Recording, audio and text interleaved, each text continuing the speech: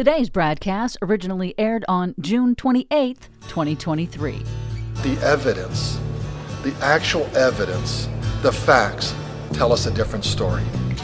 Well, then we know Georgia's Secretary of State Brad Raffensperger used to care about facts and evidence. Well, I don't know why I came here tonight. Whatever happened to him? I got the feeling that something ain't right. No, it ain't. I'm so scared in case I fall off my chair. And I'm wondering how I'll get down the stairs.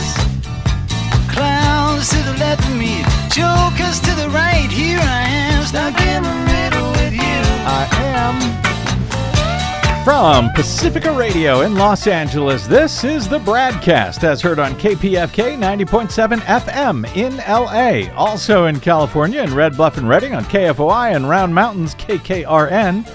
Up in Oregon on the Central Coast on KYAQ, Cottage Grove's KSO, Eugene's KEPW. Lancaster, Pennsylvania's W News, Maui, Hawaii's KAKU. In Columbus, Ohio on WGRN, Palinville, New York's WLPP, Rochester, New York's WRFZ. Down in New Orleans on WHIV, out in Gallup, New Mexico on KNIZ. Concord, New Hampshire's WNHN, Fayetteville, Arkansas's KPSQ. In Seattle on KODX, Janesville, Wisconsin's WADR. And Minneapolis, St. Paul's AM 950 KTNF. We also stream coast to coast and around the globe every day on the internets on the Progressive Voices channel, Netroots Radio, Radio for Humans, NicoleSandler.com, Radio Free Brooklyn, No Lies Radio, Verdant Square Radio, Detour Talk, and most of your favorite podcast sites. Blanketing Planet Earth, I'm Brad Friedman, your friendly investigative blogger, journalist, troublemaker, muckraker, and all-around swell fellow, says me from bradblog.com. Thank you very much for joining us for another thrilling edition of the BradCast. Good to have you all here. Coming up, Georgia's Secretary of State Brad Raffensperger, you heard him there at the top, seen as a hero by some Desi Doyen for his refusal to help Donald Trump steal the 2020 election in the state. Well, he's on the warpath against critics now. Critics of his failure to secure his state's own voting system. And not just any critics, cybersecurity experts, some of the top in the world. Yes, those critics. He is on the warpath against them, with his office describing those cybersecurity and voting systems experts now as, quote, paranoiacs and conspiracists. Well, that's because they are concerned about his refusal to install security upgrades urgently recommended for the state's voting systems before the presidential election next year, recommended by the federal government's Cybersecurity and Infrastructure Security Agency, or CISA. The paranoiacs at CISA? Correct. That, of course, following the discovery of huge vulnerabilities that we've reported many times on this show now, but found in the state's voting systems, and, of course, after the notorious and unlawful Coffee County breach of the state's voting system software by Team Trump MAGA loons the day after the January 6, 2021 attack on the U.S. Capitol. We will be joined by one such paranoiac and conspiracist, that would be longtime election expert and advisory board member of the U.S. Elections Assistance Commission, Professor Philip Stark of UC Berkeley. He'll be here with us shortly. We will get his response to the madness in the Peach State. But first, following up quickly on our coverage yesterday of the U.S. Supreme Court's full-throated 6-3 rejection, including 3 right-wingers joining all the court's liberals, rejection of the Republican attempt to overturn hundreds of years of American election law, basically, by declaring the so-called independent state legislature theory to be legitimate. That's, of course, a fringe theory that cites the Constitution's election clause to claim that state legislators and only state legislatures are allowed to make any and all laws regarding federal elections in their states, and neither governors nor state constitutions nor even state Supreme Courts may tell them otherwise, may have any say in such unreviewable laws created by the legislature. Like, for example, voting to grant their electors slate to Donald Trump, even if the voters chose Joe Biden, as Team Trump tried to accomplish in 2020. Anyway, that notion, thankfully, was rejected. That was the case, Moore v. Harper, that I've been worrying about, telling you about for a year now, and that the stolen, corrupted, and packed right-wing court, had they voted against it, well, it would have been a disaster. So it came as a huge relief to me and a whole bunch of other voting rights advocates on Tuesday that they rejected this bonkers independent state legislature theory. It was also apparently a huge relief to the legendary, yes, extremely conservative and well-respected former federal judge Michael Luttig, who was first seated, I believe, by Ronald Reagan. He was repeatedly considered for the Supreme Court. Conservatives love him, or they used to. Judge Luttig tweeted in response to Tuesday's stunning SCOTUS opinion, quote, "It would be impossible to overstate the enormousness of Tuesday's seminal U.S. Supreme Court decision in Moore v. Harper. Not only is it now the single most important constitutional case for American democracy since the nation's founding, almost 250 years ago, it is also now one of the most important constitutional cases for representative government in America." Now, it's hard to understand how important this was because essentially the decision on Tuesday changes nothing.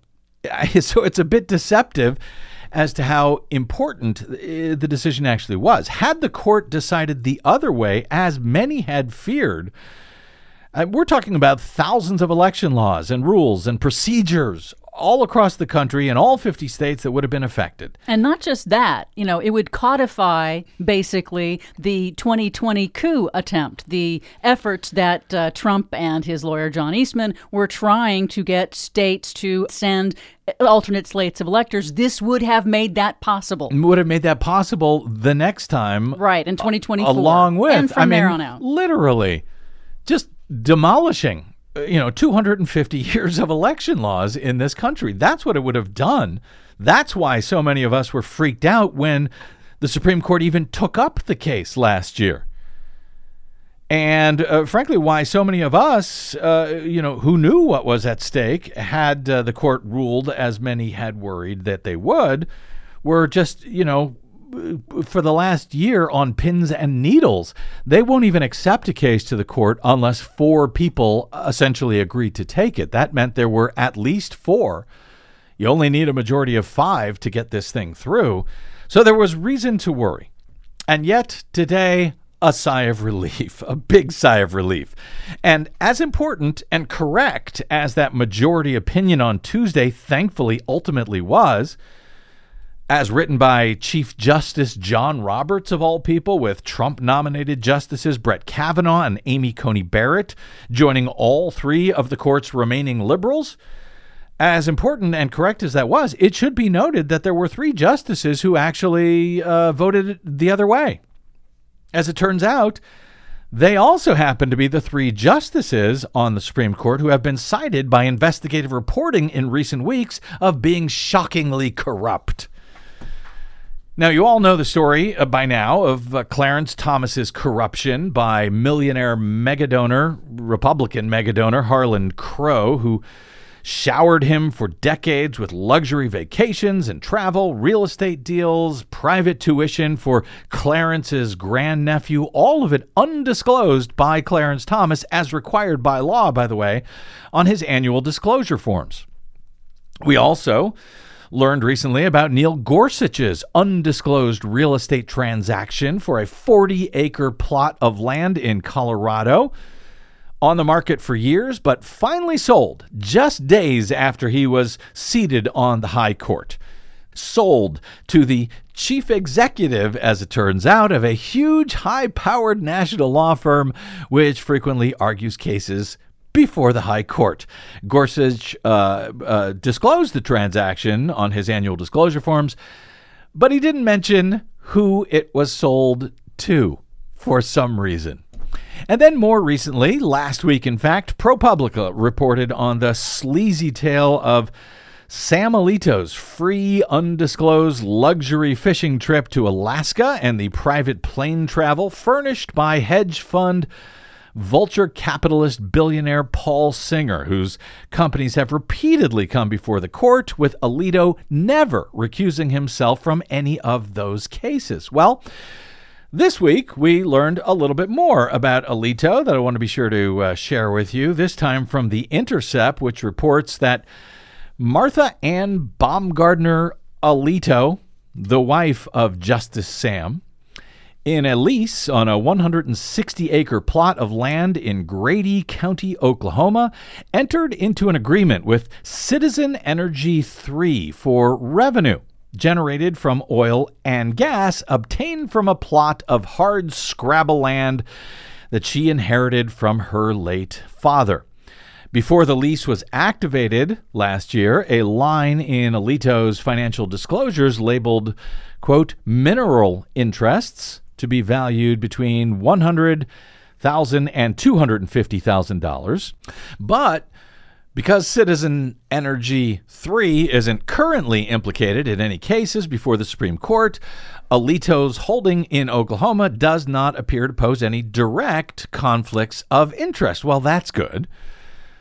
But The Intercept notes, this is Daniel Boguslaw, as it turns out, is That's his the name. journalist's That's his actual name, yeah.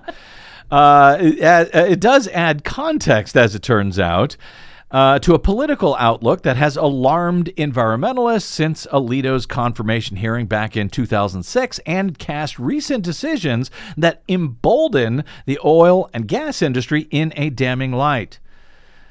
In May, Alito penned a majority decision in Sackett v. EPA. Big case, important case, which radically scaled back the Clean Water Act, reducing its mandate by tens of millions of acres. The plaintiff's position in the case was backed by the American Gas Association, the American Petroleum Institute, and the Liquid Energy Pipeline Association. Prior to targeting the Clean Water Act, Alito joined the court's other conservative justices in attacking another set of EPA powers that you may remember under the Clean Air Act in West Virginia versus EPA last year. The 2022 ruling gutted the EPA's ability to regulate greenhouse gas emissions from power plants, which we covered in some detail at the time. Which benefits fossil-fueled power plants like natural gas plants. Prior to the lease in Oklahoma by his wife, Alito ruled on cases with the potential to impact gas and oil prices both nationally and in Oklahoma. In 2015, Alito ruled with the majority to head off an attempt to block state antitrust laws from being applied to natural gas companies under the Natural Gas Act. The plaintiff in that case, One I guess that's One Oklahoma, the largest supplier of natural gas in Oklahoma, runs an active natural gas pipeline, as it turns out, through Sam Alito's plot in Oklahoma. Well, lucky for him that he ruled in their favor, I guess. In 2017, Alito delivered an address at the Claremont Institute. That's a right-wing think tank that further clarified his position on fossil fuels' role in climate change. He said, quote, carbon dioxide is not a pollutant. Carbon dioxide is not harmful to human beings or to animals or to plants, he said. It's actually needed for plant growth. All of us are exhaling carbon dioxide right now, so if it's a pollutant, we're all polluting, he said. So Sam Alito is a climate science denier. Correct. I mean, that's pretty much the text of a press release that could have been published by the fossil fuel lobby there. It's their talking points. It's their talking points directly. And there is Sam Alito repeating that Not, by the way, back in, 1990 or 2000 or even 2006 when he came onto the court, but this was in 2017. Just to give you an idea, if you're wondering where those decisions come from when you hear these right-wing decisions undermining the EPA and supporting the oil industry. And delaying climate policies where possible. That's where it comes from. In 2021, Alito joined the majority in Penn East Pipeline Company, a natural gas distributor, versus New Jersey to protect the right for companies to exercise eminent domain in the seizure of state property. Thanks to the Supreme Court ruling in that case, Penn East was able to preserve a tactic for pipeline construction, which, if overturned, would have significantly impacted the ability for the natural gas industry to expand pipelines and production. You know, like to the stuff under Alito's wife's land in Oklahoma. Over the past 2 years, The Intercept notes, Citizen Energy, who Alito's wife contracts with, has launched a buying spree of wells and land rights, positioning itself as one of the top private producers in Oklahoma. It operates over 200 miles of natural gas gathering pipelines, thanks to Sam Alito, and over 700 wells, and it also produces over 80,000 barrels of oil equivalent per day. Lots of money for Justice Alito and his wife in their revenue, and also lots of climate change that they're bringing to us all. And luckily, it seems the corrupt Justice Sam Alito has their back, has the industry's back. If there was ever any question about it, well, he made that clear in his statements that sound like they're issued by the fossil fuel industry. They're talking points about carbon dioxide is good for us. We should have more of it. And, of course, his rulings in all of these cases. Just thought you should know because, you know, for years, these guys sitting on the courts have not disclosed so many of their interests, their trips, their lavish vacations, their gifts.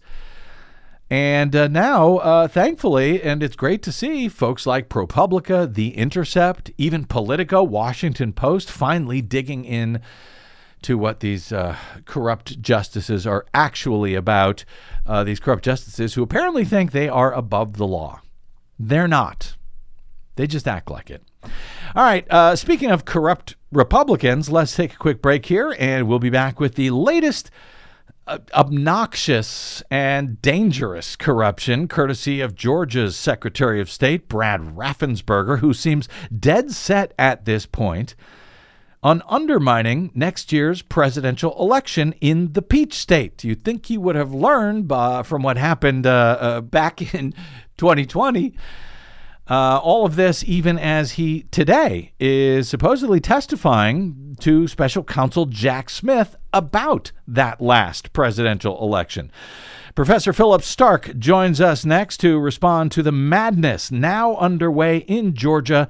That's straight ahead. I'm Brad Friedman, and you are listening to the BradCast.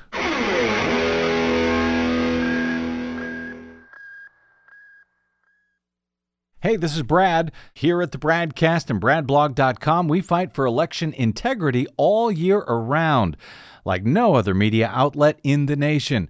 But of course, we need your help to help us remain on your public airwaves and completely independent. Please help us continue that fight over your public airwaves by stopping by BradBlog.com/donate.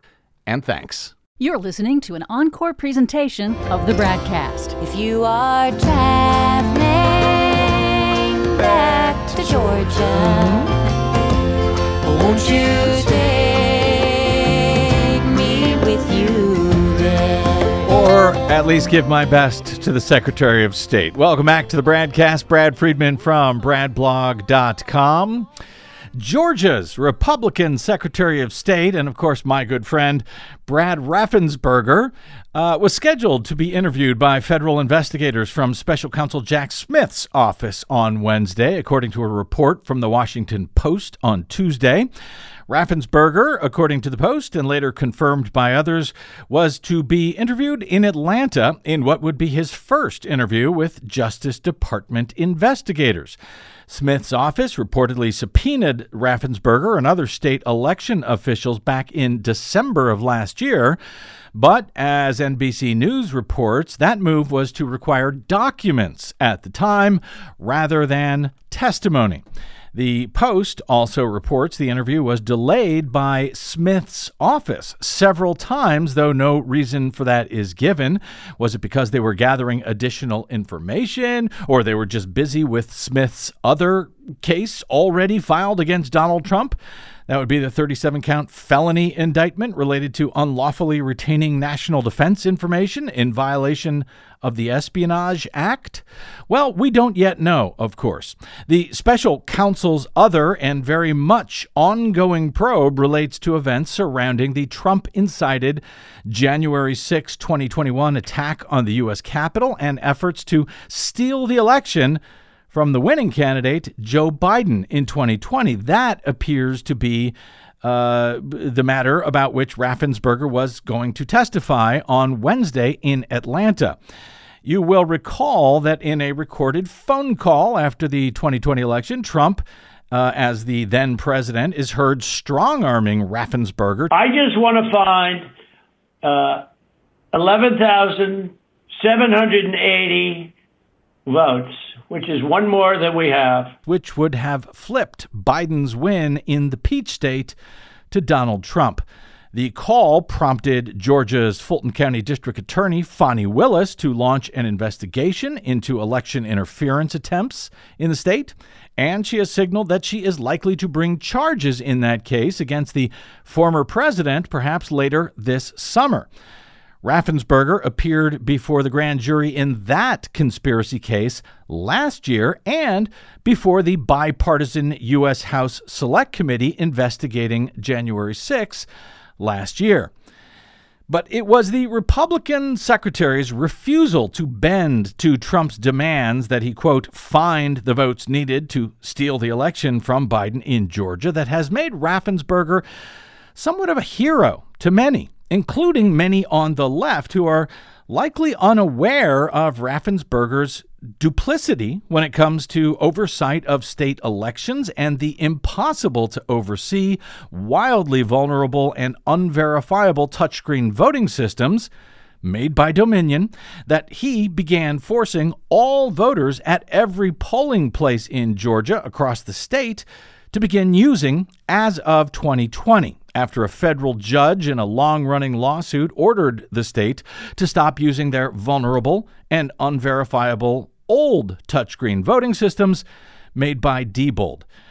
Many are also likely unaware of Raffensperger's apparent role in covering up the facts of the now notorious MAGA-run Coffee County, Georgia voting system software breach that occurred on January 7, 2021, just the day after the insurrection, as a mob of Sidney Powell-organized so-called computer experts would be allowed into the elections office in rural, right-leaning Coffee County, Georgia, to illicitly and unlawfully make copies of Dominion's vulnerable proprietary voting systems and their central tabulator systems, and then share that software across the internet with Lord knows who.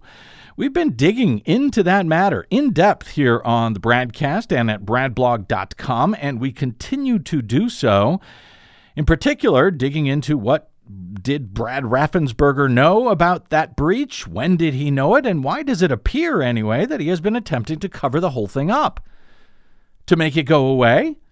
To pretend as if his supposed MAGA critics don't now have access to the keys to the kingdom for the entire statewide voting system used across Georgia? And, by the way, used in more than a dozen other states?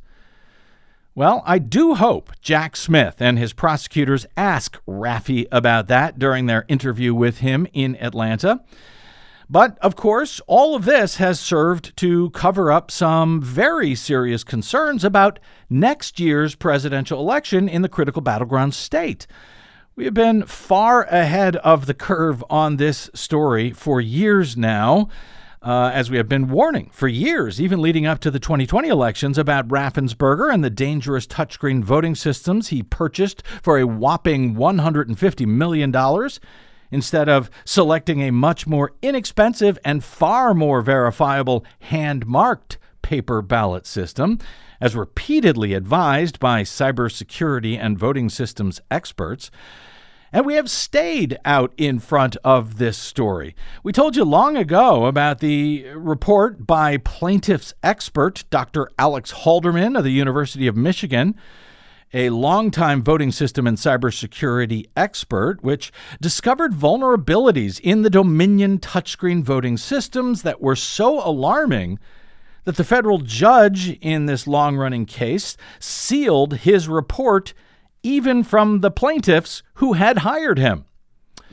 She did, however, eventually allow the U.S. Cybersecurity and Infrastructure Security Agency, or CISA, to review Halderman's report, after which CISA released an alert calling for immediate software upgrades for security reasons to Georgia's Dominion systems. Dominion went about creating those patches and have had them certified by the U.S. Elections Assistance Commission, or EAC. By the way, they're the ones that didn't notice the vulnerabilities of the previous versions of the system in the first place.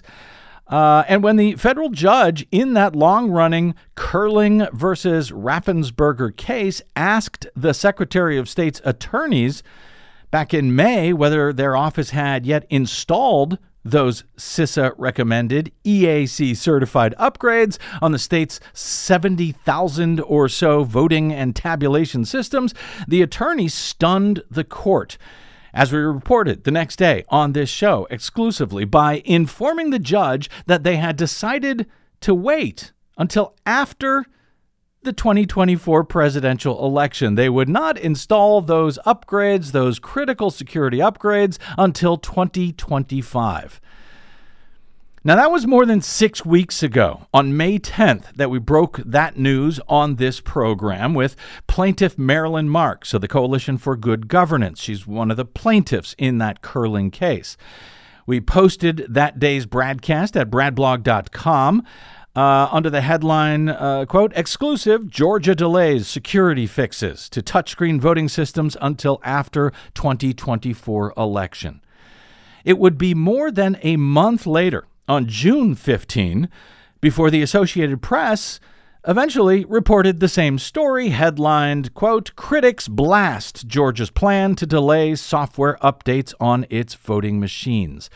A very good, if somewhat tardy, report by AP's Kate Brumback, who is based in Atlanta. And then, more than a week later, when Politico's John Sakalariadis, in another very good report, detailed what we had long ago reported in his piece.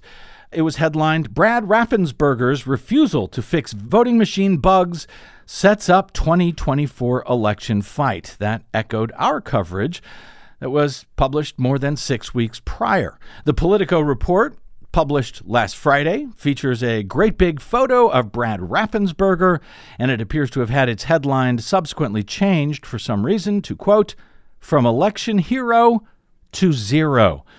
Georgia officials' dismissal of security audit could mean trouble in 2024.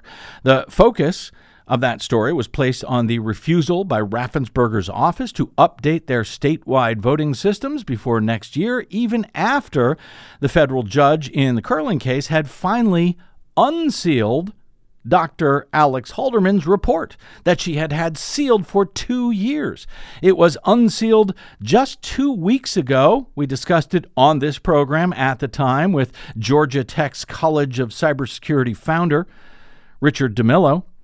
According to Politico's late but also very good coverage on Friday, as well as our own reporting on this matter, the Secretary of State's office is now pushing back hard against critics of their refusal to upgrade their systems with the security patches suggested by CISA before next year. As Politico writes, for the second time in 4 years, Georgia's Secretary of State stands at the center of a fight over the legitimacy of a U.S. presidential election. Only now, Brad Raffensperger, the Republican who once stood up to Donald Trump's election fraud lies, is the one security experts see as the problem. In a letter sent to state lawmakers, Raffensperger argues that a newly unsealed audit finding that there are dangerous vulnerabilities in Georgia's widely used voting machine software is overblown and no fixes are actually needed. Quote, it's more likely that I could win the lottery without buying a ticket, unquote, than that hackers could flip enough votes to swing the election, he said in that letter. But Raffensperger's dismissive reaction to the unsparing audit conducted by security expert Alex Halderman has turned him into an object of intense criticism from cybersecurity specialists who say that Raffensperger is painting legitimate research with the brush of far-right conspiracy theories and imperiling the 2024 election in the process. Quote, Raffensperger has lumped us with the election deniers, says David Jefferson, a computer scientist at Lawrence Livermore National Laboratory and an expert on election technology, as well as a guest on this program many times over the years. But we cannot, out of fear of that confusion, he said, stop talking about these vulnerabilities. They are real, they are there, and they must be addressed. The state has maintained throughout the court challenge against their systems that it has adequate controls to prevent fraud, but Raffensperger's letter to state legislators ramps up the rhetoric and shows that the fight for the legitimacy of the 2024 vote in Georgia is already underway. Quote, the paranoiacs and conspiracists of the world have their beliefs reinforced when they read reports of theoretical, quote, vulnerabilities that fail to mention the real-world security measures already in place. That, according to Mike Hassinger, the spokesperson for the Secretary of State's office. He added, quote, if the PhDs don't like being put in the same category as the pillow salesman, tough noogies. They should stop saying similar things. Really? Tough noogies? Alex Halderman, one of the world's top experts on voting system security, is now a paranoid conspiracist? Really? Is that why Judge Totenberg sealed his expert report from the plaintiff's own team for 2 years?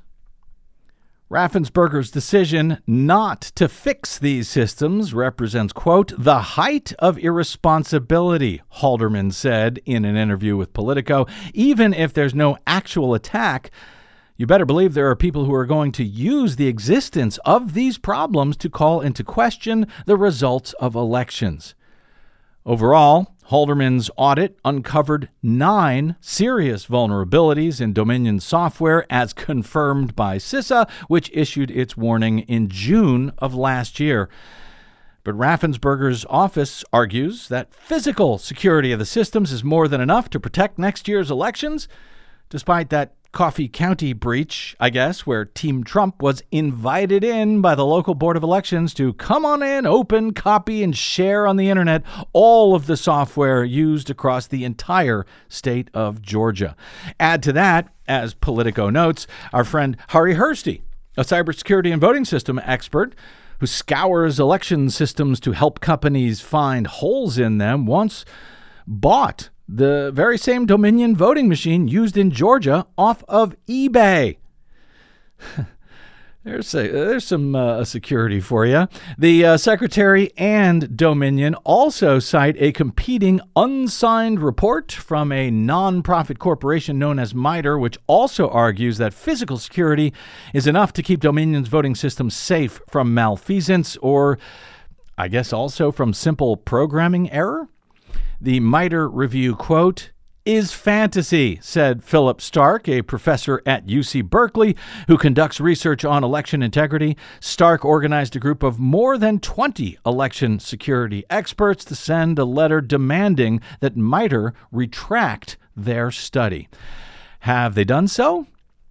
Let's find out. Joining us now is paranoiac and conspiracist Philip Stark of UC Berkeley, longtime professor of statistics, inventor of the post-election risk-limiting audit protocol, and a member of the Board of Advisors for the U.S. Elections Assistance Commission, and, if I am not mistaken, an expert advisor to the curling plaintiffs, the Coalition for Good Governance. Professor Stark, welcome back to the BradCast, sir.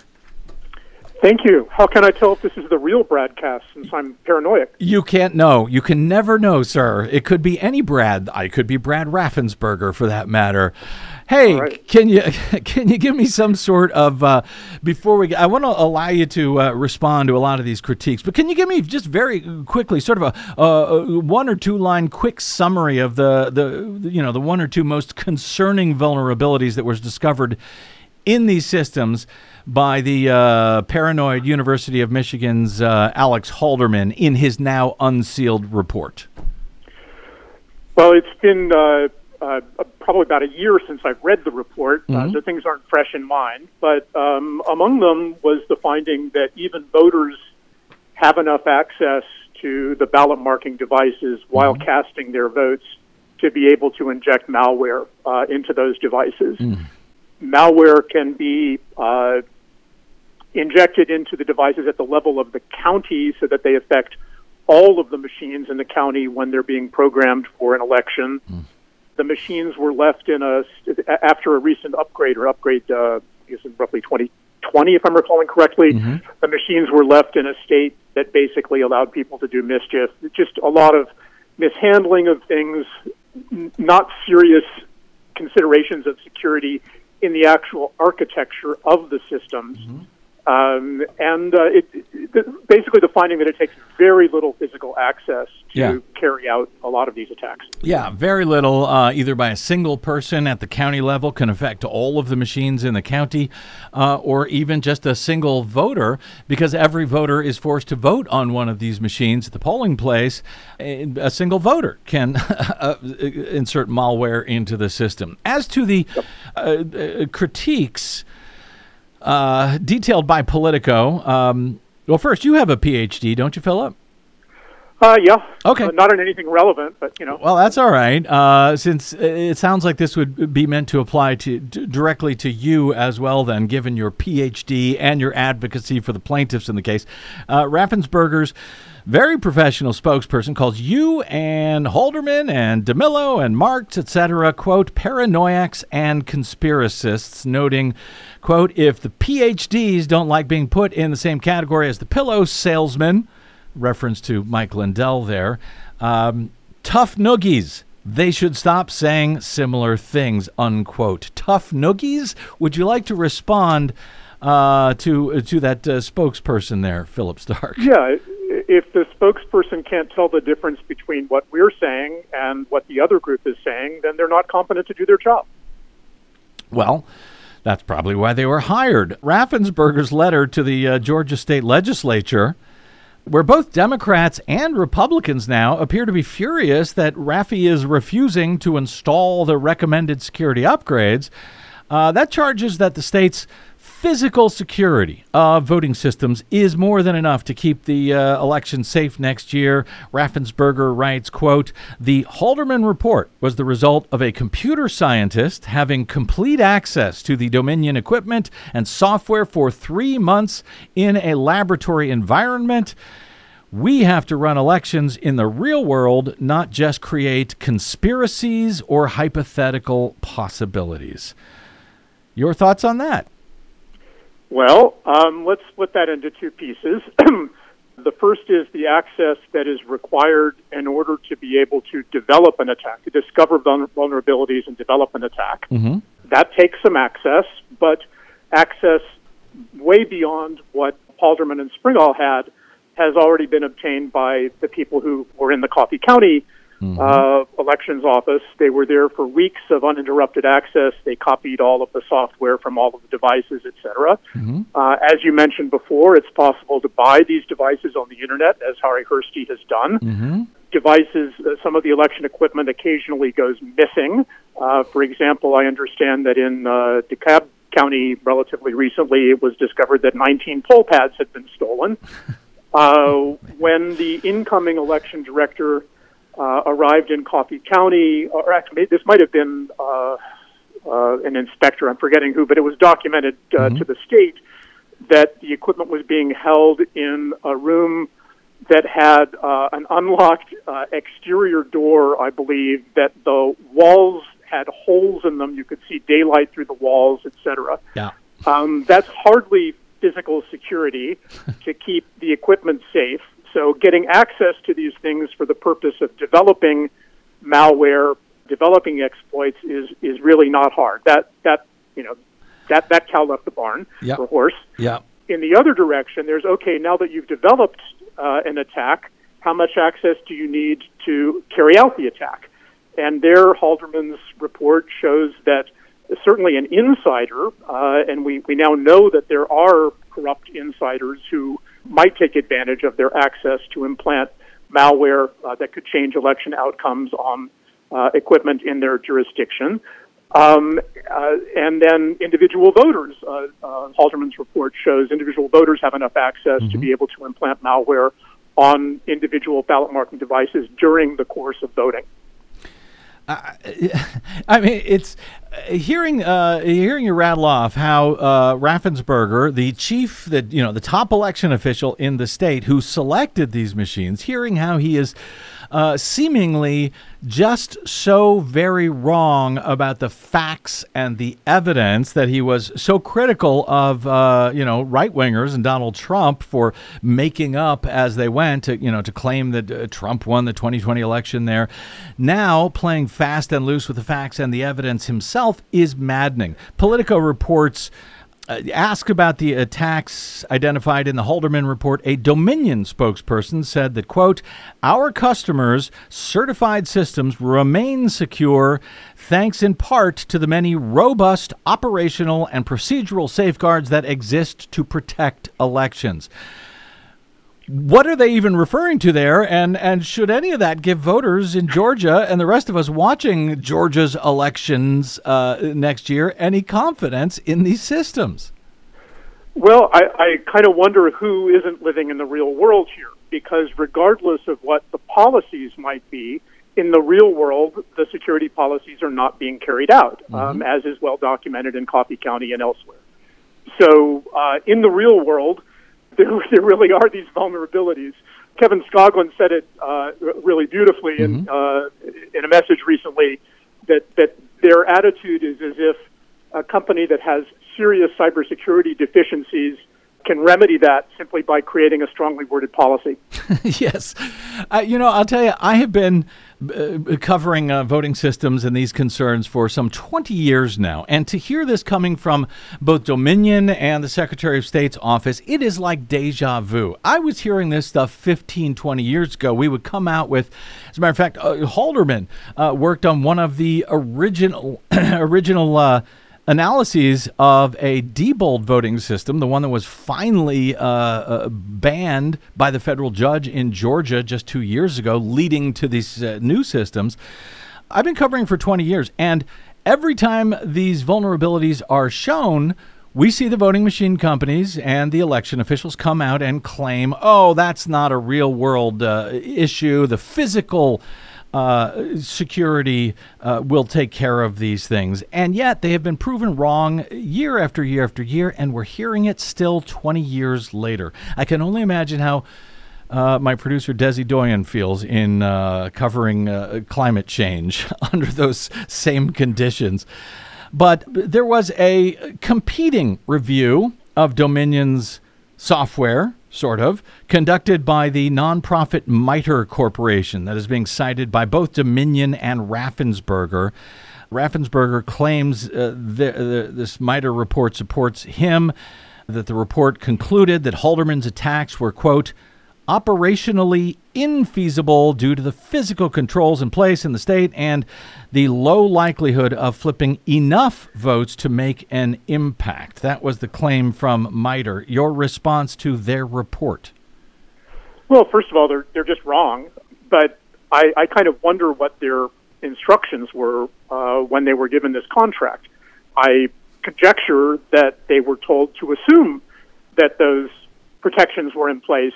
I doubt they did any independent research to determine whether, in fact, there were effective protections in place. I kind of liken this to saying it's completely fine to drive a car on bald tires as long as you have a policy of only driving straight on dry pavement and never turning sharply, right, or applying the brakes. It's like, yeah, except that that's not how it actually works in practice. Right. And here it's very, very clear that the assumption that there is rigorous physical security around these devices is just not true. I know that you and a group of other experts in this matter have asked MITRE to retract their report, since apparently it was unsigned. They didn't even have, whoever put this together didn't even have the confidence in it, I guess, to put their name on it, and apparently did not even study the actual voting systems, according to Halderman. Have you heard back from them concerning this request that they pull this report back, since it's so dubious at this point? A conversation has started, but I can't really say more than that. Okay. I do want to correct the record in that I'm somehow being credited as having organized this list of experts. I helped, but I'm by no means the only person who was involved. The Hassinger, that's the Raffensperger spokesperson, he argued that the incident in Coffee County that you cited, that I cited, that was an exceptional case of criminal wrongdoing. We shouldn't worry about that. That's not the sort of thing that happens. And besides that, he said the Secretary of State cannot make hand-marked paper ballots more available than they already are. If you're in Georgia, you can use one by voting, vote by mail, but not at the polls. But they can't do any more without support from the state legislators, but that the state does plan to check for signs of software tampering ahead of the 2024 election. So there is that. Should we feel any better due to that, Philip Stark?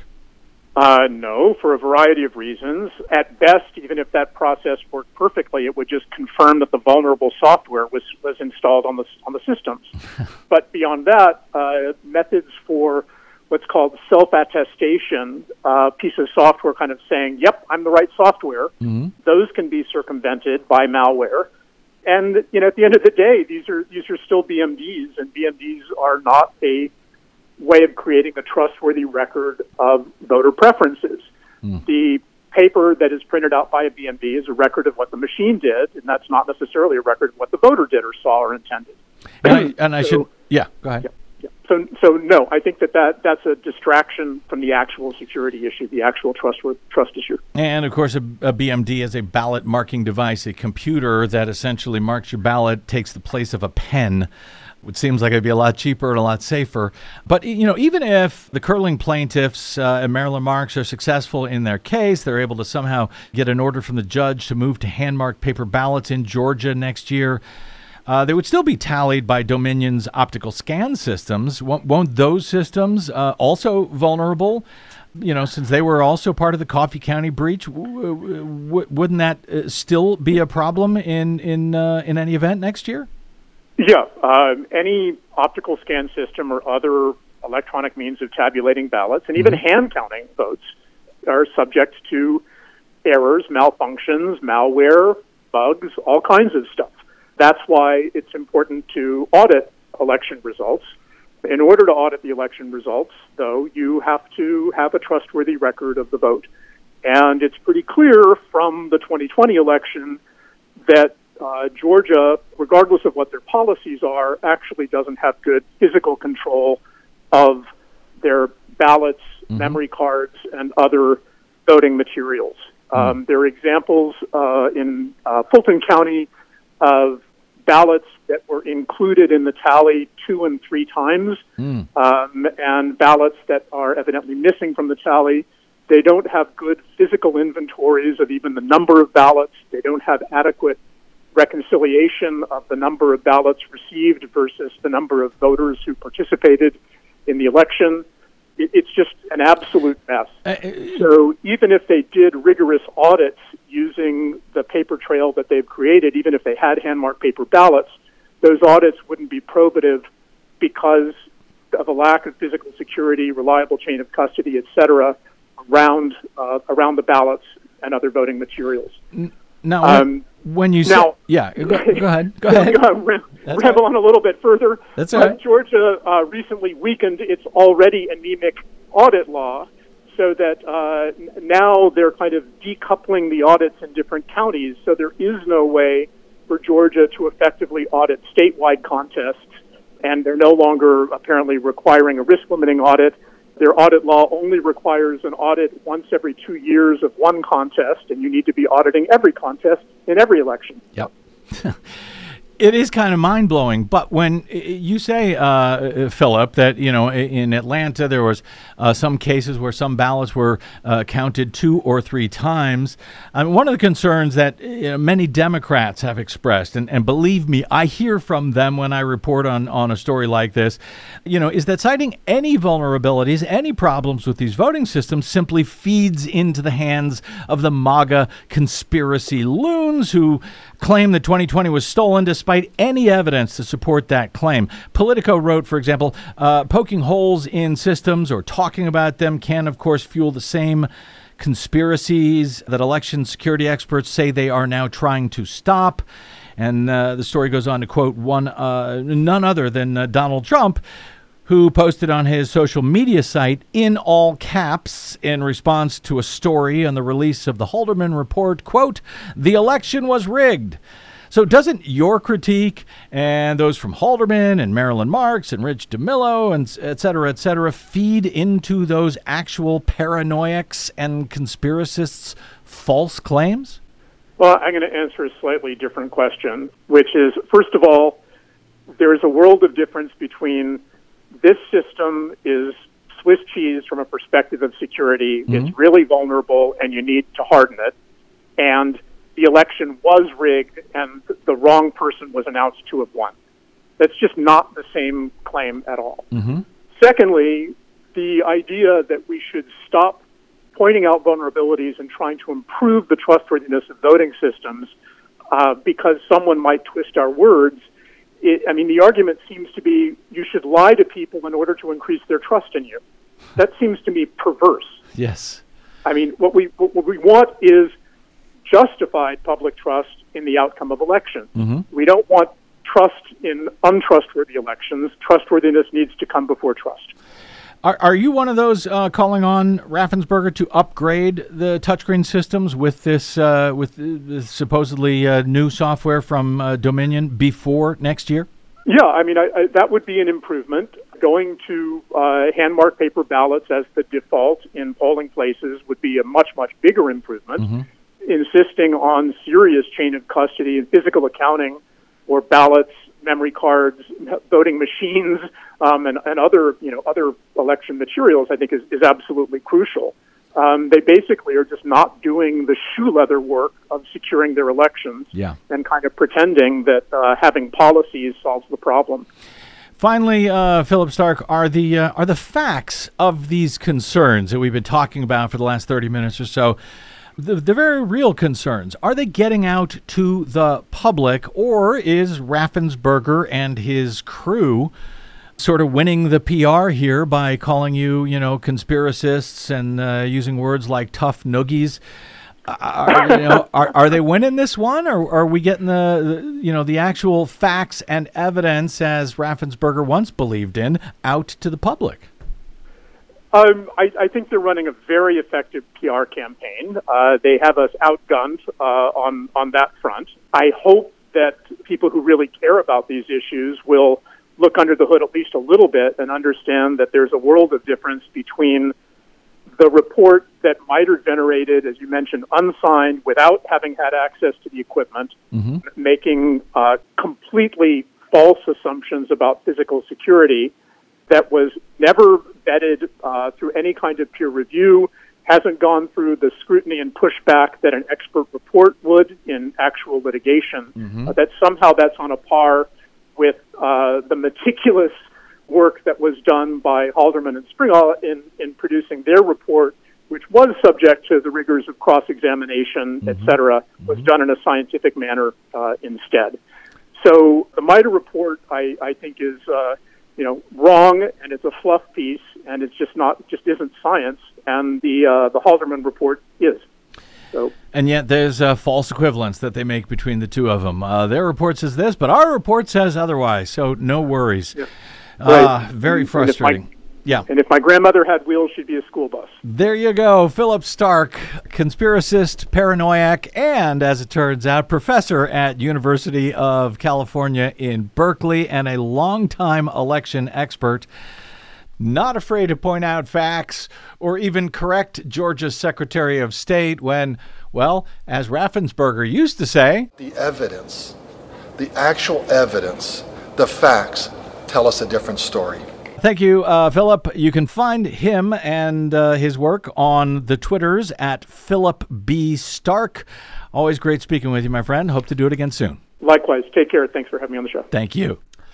I have to say it is really still shocking to me that Brad Raffensperger, Secretary of State of Georgia, is basically setting up the same conditions for people to not have confidence in the 2024 election. Yeah. Why would you do that? I mean, I get that nobody likes to be held accountable for their mistakes, but Raffensperger spent what? $150 million. $150 million on this system, this extremely vulnerable system that he now says he just can't manage to update it or patch it with upgrades and security updates in time 18 months before the election. Well, I think one of the reasons is it's going to cost the state of Georgia, which has already spent about $150 million, going to cost them about another $75 million to upgrade 70,000 pieces of equipment across the state that they just spent $150 million on, 2 years ago. Yeah, he got a boondoggle. Yes, he did. He screwed it up, and he's fighting accountability for that. Yeah, and exactly. Even if something doesn't go wrong,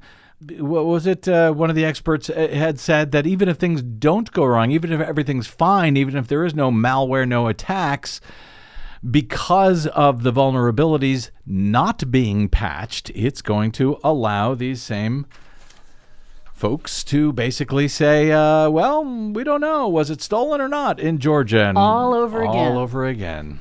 I hope Raffensperger enjoys his testimony to Jack Smith today. All right, we got to get out. My thanks again to Philip Stark of UC Berkeley, to our producer Desi Doyen, to all of you for spending a portion of your day or night with us. If you missed any portion of today's show or any other, or you just want to share it with someone, you can always download it for free at bradblog.com. No paywall there. Thanks to those of you who are kind enough to drop by bradblog.com/donate to sign up for a subscription and help us keep reporting this critical stuff that needs to get out there. Drop me email if you like. I'm BradCast at bradblog.com. On the Facebooks, Twitters, and Mastodons, you'll find me at The Brad Blog. We'll see you at all of the above. Until we see you here next time, I'm Brad Friedman. Good luck, world.